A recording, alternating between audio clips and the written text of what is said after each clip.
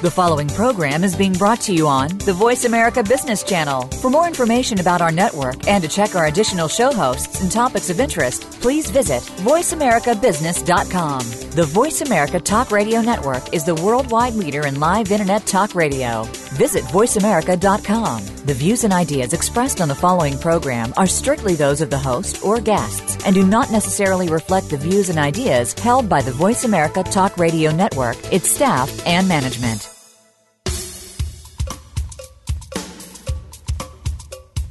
Good morning, and thank you for joining host Cheryl Esposito for an intriguing hour of leading conversations. Each week, Cheryl brings together big thinkers to the Voice America Business Channel. Now here's your host, Cheryl Esposito. Well, good morning, everyone, and welcome to Leading Conversations. This is Cheryl Esposito. Today, I have a very special guest, Geneen Roth, who is a master storyteller. She is an author of books that have helped countless people around the world. Her books are Women, Food, and God, An Unexpected Path to Almost Everything, and Lost and Found, One Woman's Story of Losing Her Money and Finding Her Life. We have so much to talk about with Geneen this morning. Geneen, welcome to the show. Thank you. Thank you. I'm really glad to be here. It is great to have you here. So you are a Northern California girl, right? Yes. And you've been living in, I believe, some lovely surroundings. And I think this week you guys have been having some rain, yeah? Lovely, fabulous, incredible, blessing-filled for the earth rain, yes. Nice, very nice. Well, I know that I have enjoyed beginning to get to know you over the last couple of years as we have spent time together in far-flung places of the universe with the Transformational Leadership Council. And, you know, I knew a little bit about your work and was intrigued and continue to be intrigued with the power behind it and how you have touched a chord in so many people. And as I read the books preparing for this interview, what I felt was that in your writing style, one of the things that happened for me was that you literally let me into your own psyche. And, you know, it's an interesting way of writing because oftentimes, I'll call them gurus, people who want to teach us, right, will share their own experience, but somehow they keep us distant from who they are. Uh-huh. The experience I had in reading your work, Geneen, was that you didn't do that at all. You opened the door. You said, this is my experience. This is what I've learned. This is what I've discovered. And come play with me to see what that means for you. And that was how I experienced this. And my feeling is that many other people have that also, and that is one of the reasons why your work is so unbelievably popular and so meaningful for people. Mm-hmm. So I want to ask you about writing. So have you always been a writer? You know, I started discovering and realizing how much I loved writing when I was in 5th grade, and I was in Mrs. Epstein's class, and we were given an assignment to write. And I found that in the process of writing this assignment, I both created and was transported to another world, which was so wonderful to see that there could be something of my own creation that would make me so happy. I was a pretty miserable kid living in a very unhappy family, parents that were unhappy together, and I wasn't one of those magical kids that have fantasy playmates and construct this whole fantasy life. I was a realist from the get-go, and so I just dragged myself around a lot. And the fact that writing a story, and I remember what I wrote about. I was a pretty unhappy kid, and discovering that I could write, or that writing opened up another world that took me out of the world that I was in, was thrilling. I didn't have confidence in myself as a writer. I didn't have confidence in myself in general until I tried every other profession I could possibly think to do, and none of them worked very well. I tried, maybe 10 other things, and it didn't work. And finally, I tried going back to school to do pre-med, to become a doctor, and just really, you name it, and I did it. Finally, I thought, okay, I'm quite interested in psychology. Why don't I become a therapist? And I applied to get an MSW, and I got into the school, and I had 6 months between when I got in and at that moment, and I told myself I could do anything I wanted. What did I want to do? And all I wanted to do was write. And once I started writing, that was when I was 27. Once I started writing, I realized I really didn't want to do anything else, and I didn't care what I needed to do to support myself writing, but I was going to do that so I could write. So that was the long answer to writing. Well, that's quite a circuitous route, and yet, lucky for you, because some people never figure it out, and you did. And Clearly it's the path, because your books sell so well, and you are in such demand. People don't want to just read what you've written. They want to be around you and explore these very deep topics. So, your two most recent books, Women, Food, and God, and Lost and Found, have an interesting weaving of a theme. And one seems to be about food, and one seems to be about money. And you say, well, actually, they're all about the same thing. Mm-hmm. So tell us a little bit, give us a little story about why the issue with food and how our relationship to food became so important for you.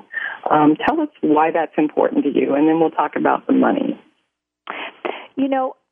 As you said in the beginning, Cheryl, in terms of the way that I write, which is really personal, goes along with why I write what I do, also because of deeply personal reasons. And so the topic of food and money, food first, because I wrote quite a few books about our relationship with food and using that relationship as a doorway into our inner lives and what we believe about being alive. Mm-hmm. I started writing about food and actually still do write about it, and probably will always write about it, because it is a fascinating doorway, because I was crazed and miserable, and I don't even know how to describe the years I spent in what I call food hell, gaining and losing 10 pounds every other week, at one point becoming anorexic and weighing 82 pounds, and then doubling my weight and gaining 80 pounds in 2 months, and being 160 pounds. I was also addicted to amphetamines, diet pills, X-Lax. I was bulimic for a little while. I was a faster. I fasted every 3 months for a month. I was insane and extreme, and it was a deep cause of suffering. What I believed during those years that I was wound around the issue of food was that my suffering was about food. And if I could only get that together, then I would be completely happy in the rest of my life. What I didn't understand in those years was that compulsive eating was both a source of suffering, but also a great source of comfort for me, because it was a distraction from the other things that I was feeling in my life, which had to do with being, the product and child of two people who were very unhappy and addicted themselves. And so I couldn't deal with that, understand that, feel my way through that. I had no support as a kid to understand what was going on. And so dealing with and centering myself around if only I were thin, everything would be fine and I would be happy was a fabulous thing to do for me as a kid. But as I got older and I had more choices, I still became crazier and crazier around food. And so at some point, I felt like I couldn't keep living my life with the same kind of relationship I had with food because it was interfering with everything. Well, and so at what point did you really understand that it wasn't about the food itself? And when did that really become clear for you? It's been a process. So I first understood it when I was 28. And I was on the verge of suicide because I felt like I felt like I couldn't keep living with the nightmare that I was living with I hated myself. I mean, what I couldn't keep living with was the amount of self-loathing that I had about myself, my thighs, my neck, my arms, my body, how I felt when I was with people. I hated who I was, who I was. It was so strong. And the tool for that self-hatred was my relationship with food, because every time I promised myself I would go on a diet, I would, but then I would go on a binge, and then the self-hatred, it seemed, would increase. And so I couldn't stand myself anymore. And I wanted to kill myself. And that was in that moment of deciding that I didn't want to live any longer, something happened. I think the pressure of so much suffering and sorrow and self-hatred must have popped something, because I began to understand that food had been serving a big purpose for me in my life. It was a language that I'd been using. I was using the language of compulsive eating. I was using the language of weight to express what I couldn't say in words. And once I saw that, then I became very interested in what I was using food to express. Then it just wasn't that my relationship with food meant I was crazy, out of control, bottomless, lacked willpower, was overwhelming, too intense, and would live like this forever. Then it became, I'm using food to say something that I haven't been able to let myself know directly. What is it? And I became fascinated with that. And then that started everything for me, really. And you had actually completed your degree. So you had your MSW? No, I didn't. I never went back to school. You never did that. I have a BA in psychology, and that's it. Right. And I never went back to school. So I was wondering if some of that learning in the mental health field, began to help you sort this out. Having the undergrad degree in psychology, I'm sure, helped a little bit, yeah? Did you begin to sort this out? I'm not sure. No, I wouldn't say that. I wouldn't say that. I loved school. I went to school in New Orleans, and I loved it. But really what I loved was being in New Orleans and running around the French Quarter. And as I said, I was at the beginning, I was a very good student. Or actually, maybe I didn't say that. Maybe I was telling somebody else that today. I was a very good student, but I wouldn't say I was self-reflective. And I was interested. I mean, I went down to Carl Rogers Center for the Studies of the Person when I was 19 and participated in encounter groups and all of that, which were the big thing to do in those years. But I think it was more of a and I use this word with a lot of reservation, a spiritual journey at that point to really understand what I was doing, why I was doing it, what was the meaning of it, what I really wanted from it, and what I wanted from my life, really. Mm-hmm. So that's a big question. What do you want from your life? That's a very big question. Or of life, really. As a kid, I'd been, I would say my mother would call it obsessed with, I would say fascinated with death, because I became aware very, very early that everything I loved and everyone I loved was either going to get lost, stolen, broken, or die. And I don't know how I became aware of that, but there became very early on a sense that I really wanted to live fully, because I knew that it could be over at any moment. I remember my father gave me a book called Death Be Not Proud by John Gunther about his little son who died of a brain tumor. And if a kid could die, and I think I must have been 8 at that point, I realized, wow, anybody could die. And so that started the yearning to really live as fully as I could. Interesting.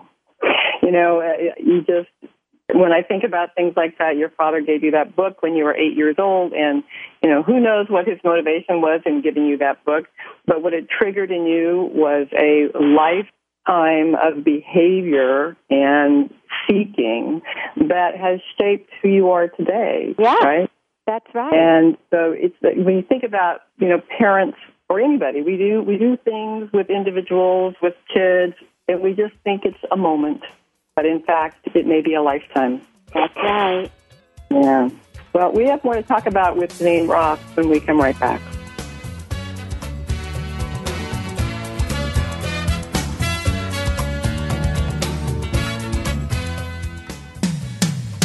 When it comes to business, you'll find the experts here.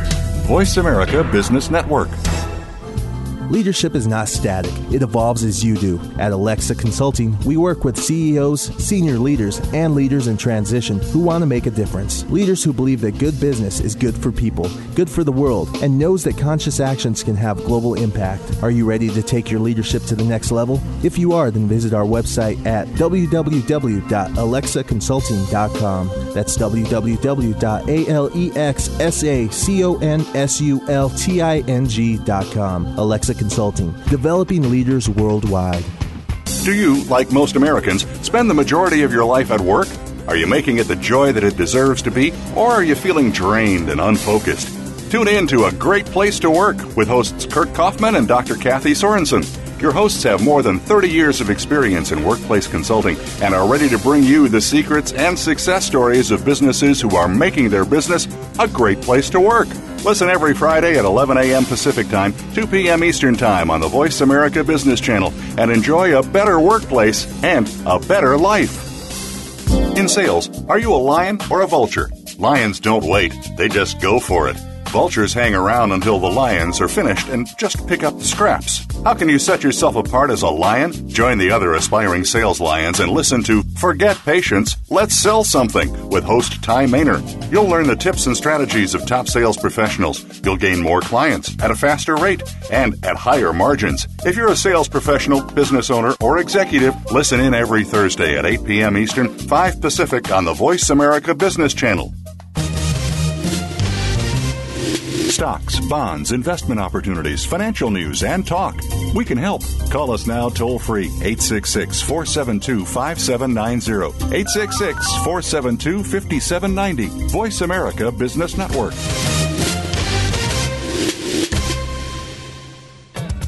We appreciate you joining our leading conversations today. If you would like to participate in today's conversation, please call us now at 1-866-472-5790. That's 1-866-472-5790. Now back to your host, Cheryl. Welcome back to Leading Conversations. This is Cheryl Esposito with my very special guest today, Geneen Roth. So, Geneen, you have a very interesting, fascinating childhood, I think. Having experienced a lot of what I think many kids don't experience. You had parents who really had high expectations of you and who expected you to move in the world with kind of almost like an adult energy. It's kind of what I got from some of the reading in your books. And so it feels to me almost like you didn't really get to be a kid. You really kind of had this adult presence as a child. Am I interpreting that right? Yes and no. Everybody has their childhood issues, I think, and nobody gets through life, particularly childhood and high school, without suffering a lot. And so I think in my case, I had my parents. You had your parents. I think it's very unusual, and I've never met one yet, child who escapes that kind of suffering. I think my childhood was painful. There was abuse. There was addiction, a lot of unhappiness. And so somebody else's childhood might have included a parent who died, or was depressed, or was ill for years, or a sibling that died. I think for me, the thing that the suffering that I went through gave me was well, first of all, it gave me compulsive eating, if you can say it like that, which I haven't ever said that before, because I developed some way to protect myself from the suffering, which then later on, gave me a whole body of work in the exploration of it. Right. So I think when kids suffer a lot, it gives them the desire, because we all want to be free from suffering. And so it allowed me to empathize with people. I think I started writing because I had suffered so much, and because I had suffered so much around food and wanted to see my way all the way through that compulsion. In one of my books, I say that somebody once asked the Zen teacher, Shunryu Suzuki Roshi, what is enlightenment? And he said, seeing one thing through all the way to the end. And I felt like this was my thing to see through all the way to the end, to the light in it. And I feel like that's what I was going to say have done, but I would say I don't ever see the process as being finished. And I think the relationship with food, because it is so literal and we all have to eat every single day, but also such a metaphor for things like abundance and deprivation and joy and pleasure, and particularly what is enough. Satisfaction and the need to be present in order to experience it. It's just been a fabulous thing to have, to explore. So I think my childhood maybe was unusual in some respects, and I think the gifts of it were that it gave me the ability to empathize with other people's suffering, and also something to explore deeply, which I have.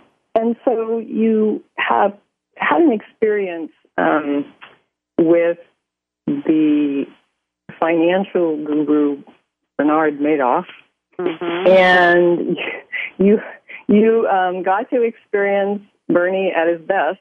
And unfortunately, we're part of a very large group of people who lost a lot in this. Yes. And when did you begin to feel that this situation, this understanding that you had of our relationship to food, when did you begin to see that there might be some link here with our relationship to money?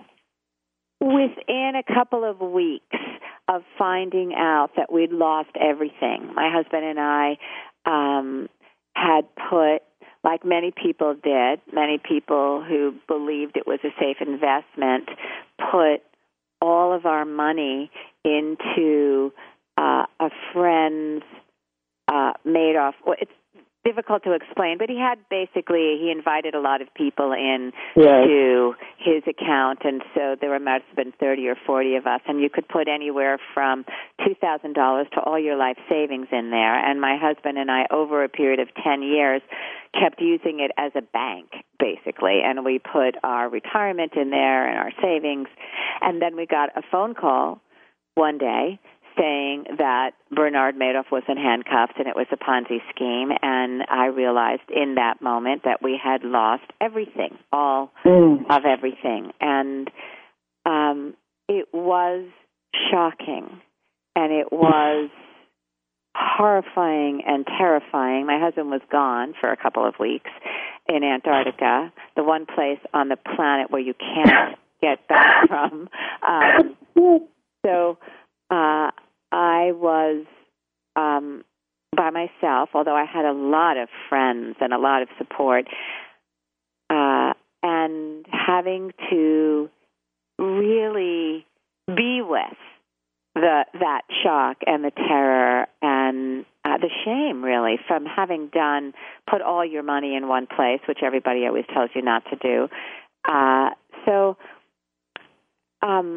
It was in that process, which, looking back on it, and I don't think I wrote this in Lost and Found because I wrote it within the first year or two after losing our money, but that experience of losing our money and losing all of our money was one of the most profound and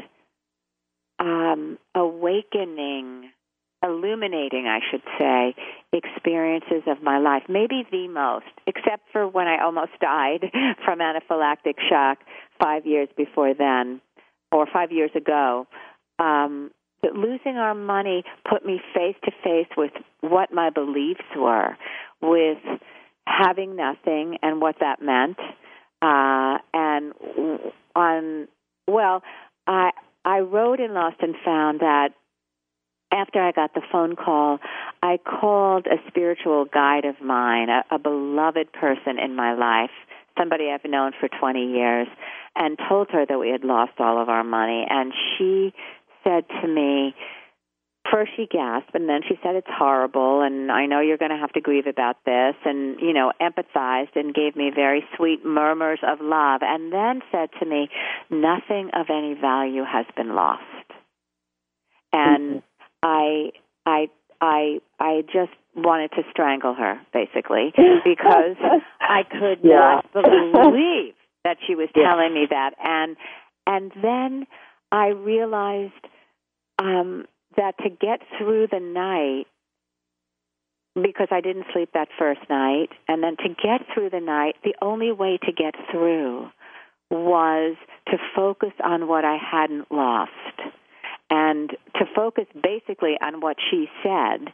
But I had to find a way to know that myself, because just being told that after you've lost 30 years of life savings, nothing of any value has been lost, just being told that is maddening. And if you don't find that out for so you have to have a way to find that out for yourself. Otherwise, they're just words, as is most or as are most teachings, unless you figure out a way that they're relevant to your life.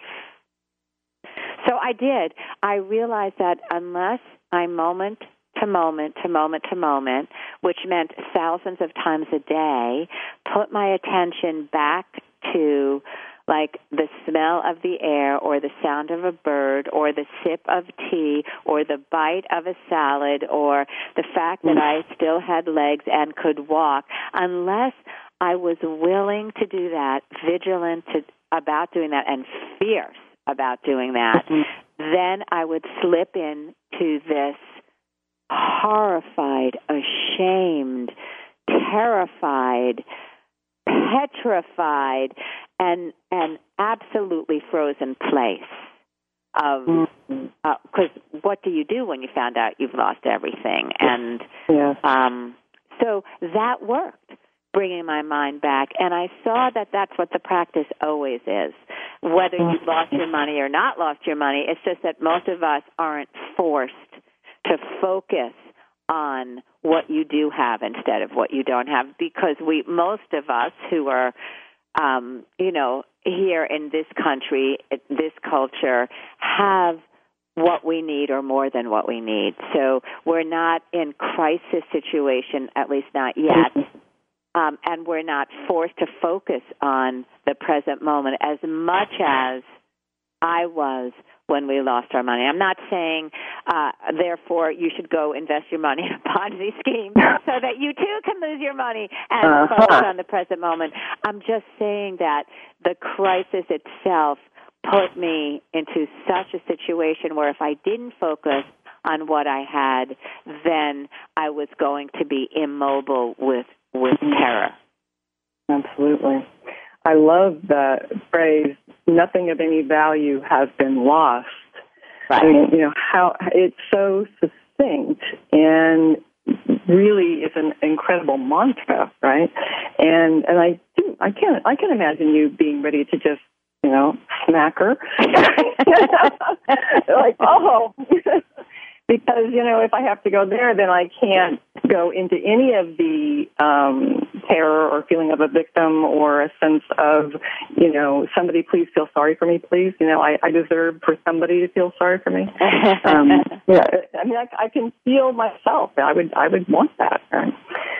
So, as you talk about the metaphor of food and abundance, and then looking at money and how you see food and how you treat money.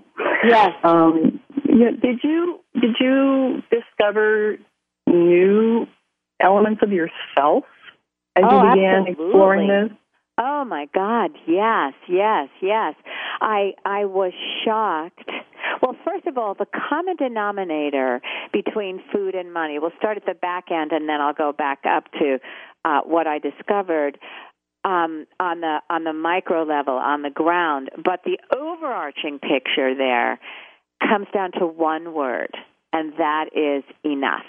What is enough? And I think that comes up all the time with food and with money. That saying, you can never be too rich or too thin, that just speaks exactly to what happens.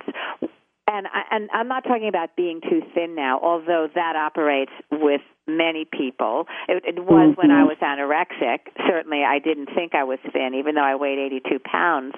But with what's on your plate, you take a bite of something and it tastes really, really, really good. And then you take another bite and that tastes really, really good. And after a couple of bites, you've realized your body has had enough. But the mind keeps going on to, but it tasted so good. I might never have this again. Oh, my God, I might never go to this bakery again or this restaurant again, or I'm in a foreign country and I might never taste this again. And so I want more. The mind keeps wanting more.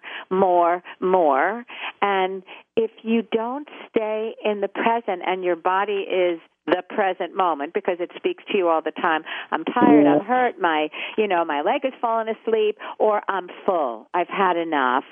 If you don't listen to that at that moment, then you go galloping away into more and more and more and more and more. And people don't gain weight because they eat when they're hungry, what their body wants, and they stop when they've had enough. They gain weight because they don't eat when they're hungry. They don't eat what their body wants. They eat what their mind wants, and they don't stop when they've had enough.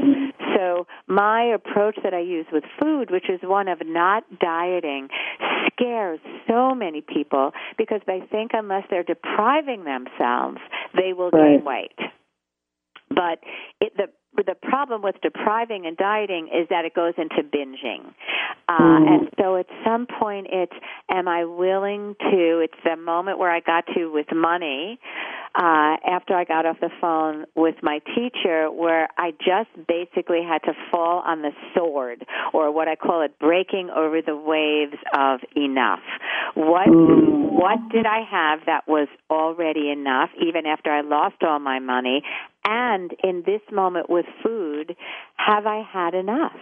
And if I've had enough, am I willing to tell the truth that I've had enough? Because people like saying, one more than enough, one more than enough, one more than enough, one more bite, one more bite, one more bite. But that is when the weight comes on. And so the question always is, can you be in the present moment with your direct experience of enough? Or is that too uncomfortable? Or are you afraid you'll never get to eat again if you stop when you've had enough? Because that sort of comes up for people. You know, as you are saying this, it's interesting. What's coming to mind for me is that we have a society filled with people who never seem to have any time because they're doing so many things, right? And they say yes to so many things. The calendars are booked back to back. And it's suddenly striking me that there's this same theme of, am I enough? Do I have enough? Do I have enough connections, time, things to do? Is my calendar full enough? I mean, something about representing who we are to the world. I mean, our calendar even represents that. Well, I think it keeps coming back to the same question, Cheryl. I think we have gotten entranced with what we think having a lot of money can buy, but I think if people pay attention to what they, the next more, as I call it, whether it's more things to do with friends, more dates on my calendar, more speaking gigs, more success, more money, the next more, the next more, the next more, then you get the next more, and you find out that, it has its own set of problems, and then you forget it, and you go on to the next thing. So I think in one's mind, there's always an idea. We do a little construct. I mean, I remember the first time one of my books was on the New York Times bestseller list was in the 90s, and that had been, ever since I had started to write, it had been my dream that one of my books be on the New York Times bestseller list. And in those days, it's not the way it is anymore because of the Internet, but in those days, the New York Times list came out on a Thursday night for 10 days from then. So not that coming Sunday, but the Sunday after that. And so I found out on Thursday night, when I was by myself, that my book was going to be on the Times in 10 days from then. And there was, I thought the construct in my mind was, success, and this and that. But really what it came down to was I was sitting in my dining room by myself with nobody around. And so there wasn't, who I thought I was going to be was not who I was once it happened. Then the following Thursday, I found out that it had fallen off the list. So by the time it actually came out in the Times, on the New York Times list, I knew it had already fallen off the list. So I felt like a big fake. Oh, wow. So all I'm saying is this thing we have in our minds, what my life is going to be like when I'm a successful writer on the New York Times list, what my life is going to be like when I wake up thin. Most people feel what happens when they lose weight is, I lost weight, but I didn't lose the beliefs that created the weight. Now what am I going to do? Or when I make that amount of money, what financial advisors have said to me is, people come to them all the time and say, here's what I need to feel secure in my retirement. And let's say it's $500,000. Let's say it's $40,000, whatever it is. Let's say it's $6 million. Without fail, and I interviewed many financial advisors for Lost and Found, they told me every single time when that number was reached, the person then doubled it. Wow. So there is no external sense of enough. If you don't come back to your body right now and also to what is it that you actually need? We have a feeling that more and more and more is going to make us happy, but I don't know if you read Daniel Gilbert's book, Stumbling on Happiness. He says that we're terrible predictors at what's going to make us happy, and that after basic needs are met, more money creates more unhappiness. And that's a pretty fascinating concept in itself, especially since our entire culture is structured around striving to achieve. Yeah. So we have more to talk about in our next segment when we come back with Geneen Roth.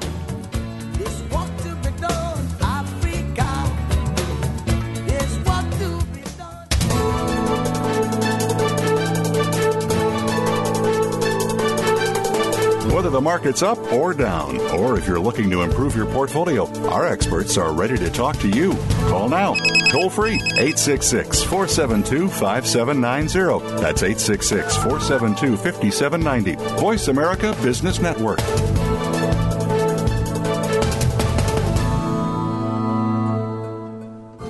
Leadership is not static. It evolves as you do. At Alexa Consulting, we work with CEOs, senior leaders, and leaders in transition who want to make a difference. Leaders who believe that good business is good for people, good for the world, and knows that conscious actions can have global impact. Are you ready to take your leadership to the next level? If you are, then visit our website at www.alexaconsulting.com. That's www.alexaconsulting.com. Alexa Consulting, developing leaders worldwide.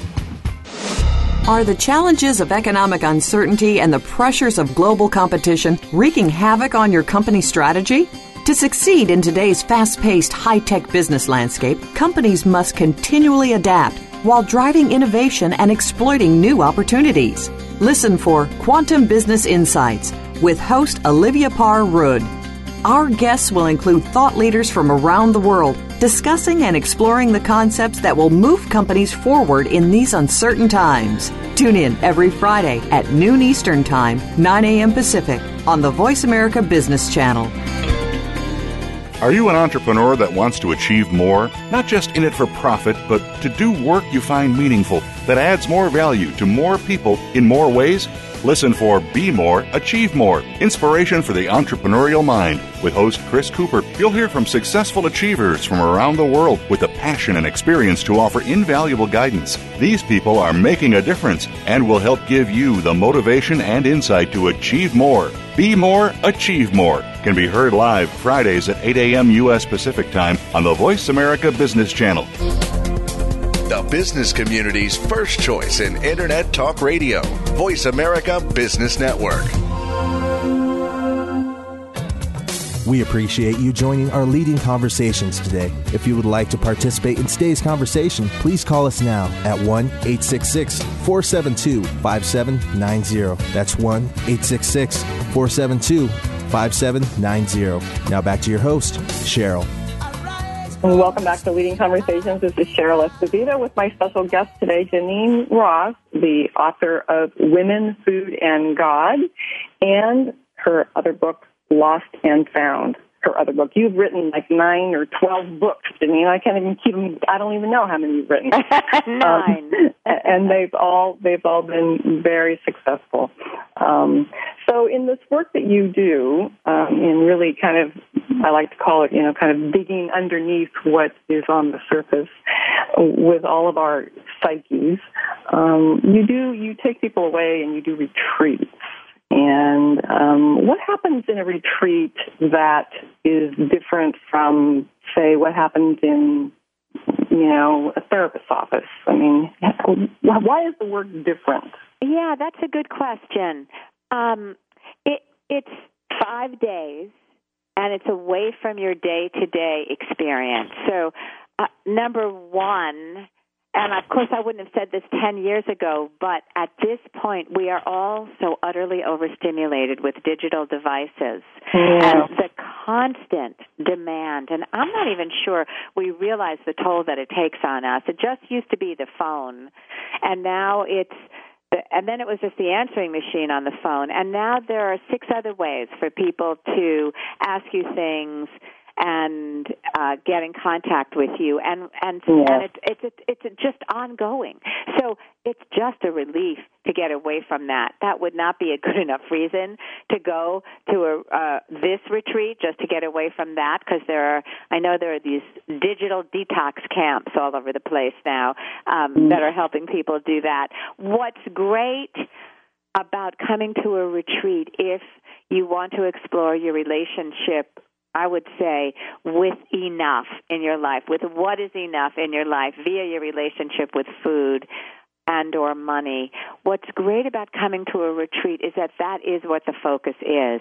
You don't have other things to do. You don't have to cook. You're not working. You're not answering phone calls. You're not answering emails. And you can focus on yourself. And the day is set up so that we start in the morning. It's pretty much of a full day every day. Start in the morning with a meditation or contemplation or prayer, do some movement. Then we all eat together in a big eating meditation.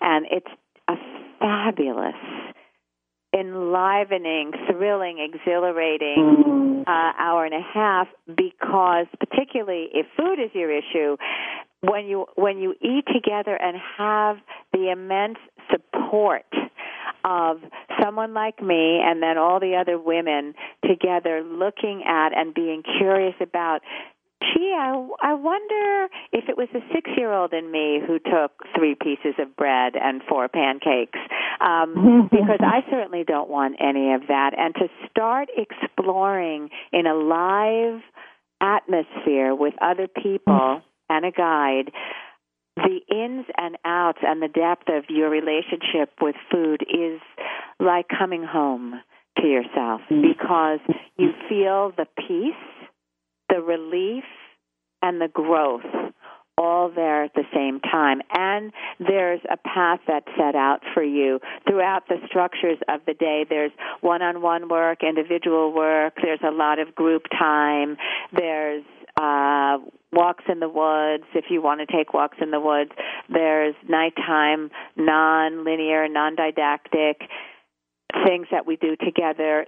What happens in a group over a period of 5 days is that a container is formed and a vortex, a whole energetic field is created that helps you grow exponentially more than doing individual work. I've done a lot of individual work as a student myself, and I've been in tons of retreats, and both are valuable, but and the growth that happens in a retreat that's focused on this is astonishing. Yes. Well, there's really a power in being witnessed in your evolution. Yeah. Yes.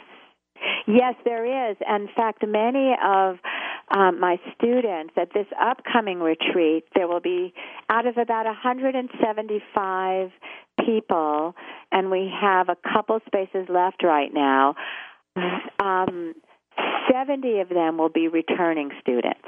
So that people come back. Some of them, this will be their second retreat. Some of them, this will be their 20th retreat. They come back when food is no longer their issue, just for the support they feel to look at the things that have meaning in their lives.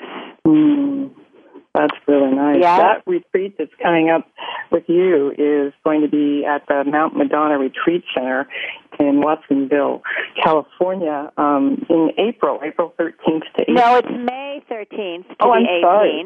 Yes, of course it is May. And, you know, my website and or my office number is the best place to find out about that, because calling Mount Madonna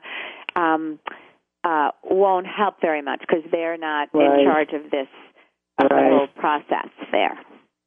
Well, and so just to make sure we don't forget this, GeneenRoth.com, GENEEN Roth, ROTH.com is how you can learn more about this work that Geneen does, and to learn how you can get in touch with her. So, Geneen, what is different in you since writing Lost and Found? What has changed in you? Yeah, that's a good question, too. Great question, Cheryl. You're a good questioner. No wonder you do this. Anyway, what's changed in me is that, I would say so much. You know, my day-to-day life doesn't look that different. We ended up, in fact, being able to stay in our house, which I wasn't sure we were going to be able to do. What I'm so much more aware of what enough is on a moment-to-moment level of enough food on my plate. How many sweaters are enough sweaters? How many pair of black boots are enough black boots? How much success does a person need in their lives? How much money? What actually is enough? Am I thin enough? You know, I haven't asked myself that question for a long time because my weight has been stable for the last probably 28 years or 30 years, something like that. But the sense of sufficiency, of understanding that enough is not an amount, it's not a quantity, it's a relationship to what you already have. And I was missing so much of the goodness in my life. I wasn't appreciating my husband as much as I actually appreciate him. We've been together 28 years, and he's a great guy. But there wasn't a sense every day I woke up, wow, I'm actually with somebody I really adore. How crazy is that, given my whole history of relationship and the sense that I can hear birds when they sing. This morning I woke up and I make sure to see what I see, to know what I know, and to take pleasure in what I already have. And when I find myself skipping ahead into the future about wanting something I don't have, I bring myself back to what I actually do have. And I would say another way of saying that is that it's a constant process of appreciation of what's already here. And I think that is absolutely what shifted when we lost our money, because I saw that when I did that, the real catastrophe was in my mind, and that if I could bring myself back to what I had in those weeks post the Madoff loss, I became happy.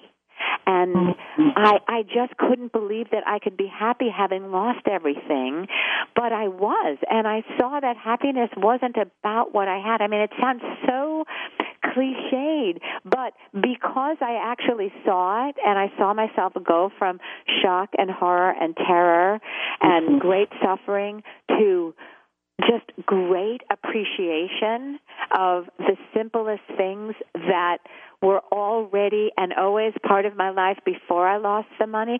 I have been so much happier since I lost the money than I was before I lost the money, because I was always scared of losing the money. And then I lost it all, and there was nothing to be scared about. But that's not why I'm happier. I mean, that's a joke, but it's not actually why I'm happy. I'm happier because I let myself name the goodness in my life and take it in. I love having you here today, Jean. It's been wonderful to have you as a guest today. And I really know people are going to want to know more. So the website for Geneen Roth, Geneen Roth, ROTH.com. The books you must check out, Women, Food, and God, and the most recent, Lost and Found, One Woman's Story of Losing Her Money and Finding Her Life. Geneen, it's been an honor having you here. Thank you. Thank you. So remember, everyone, to think big. The world could be a better place because of a conversation that matters. This is Cheryl Esposito. Thank you for spending this hour with Cheryl Esposito and Leading Conversations. You can listen live every Friday at 10 a.m. Pacific Standard Time on the Voice America Business Channel. If you have a question or comment for Cheryl, please email her at leadingconversations@alexaconsulting.com. That's leadingconversations@alexaconsulting.com. See you next week.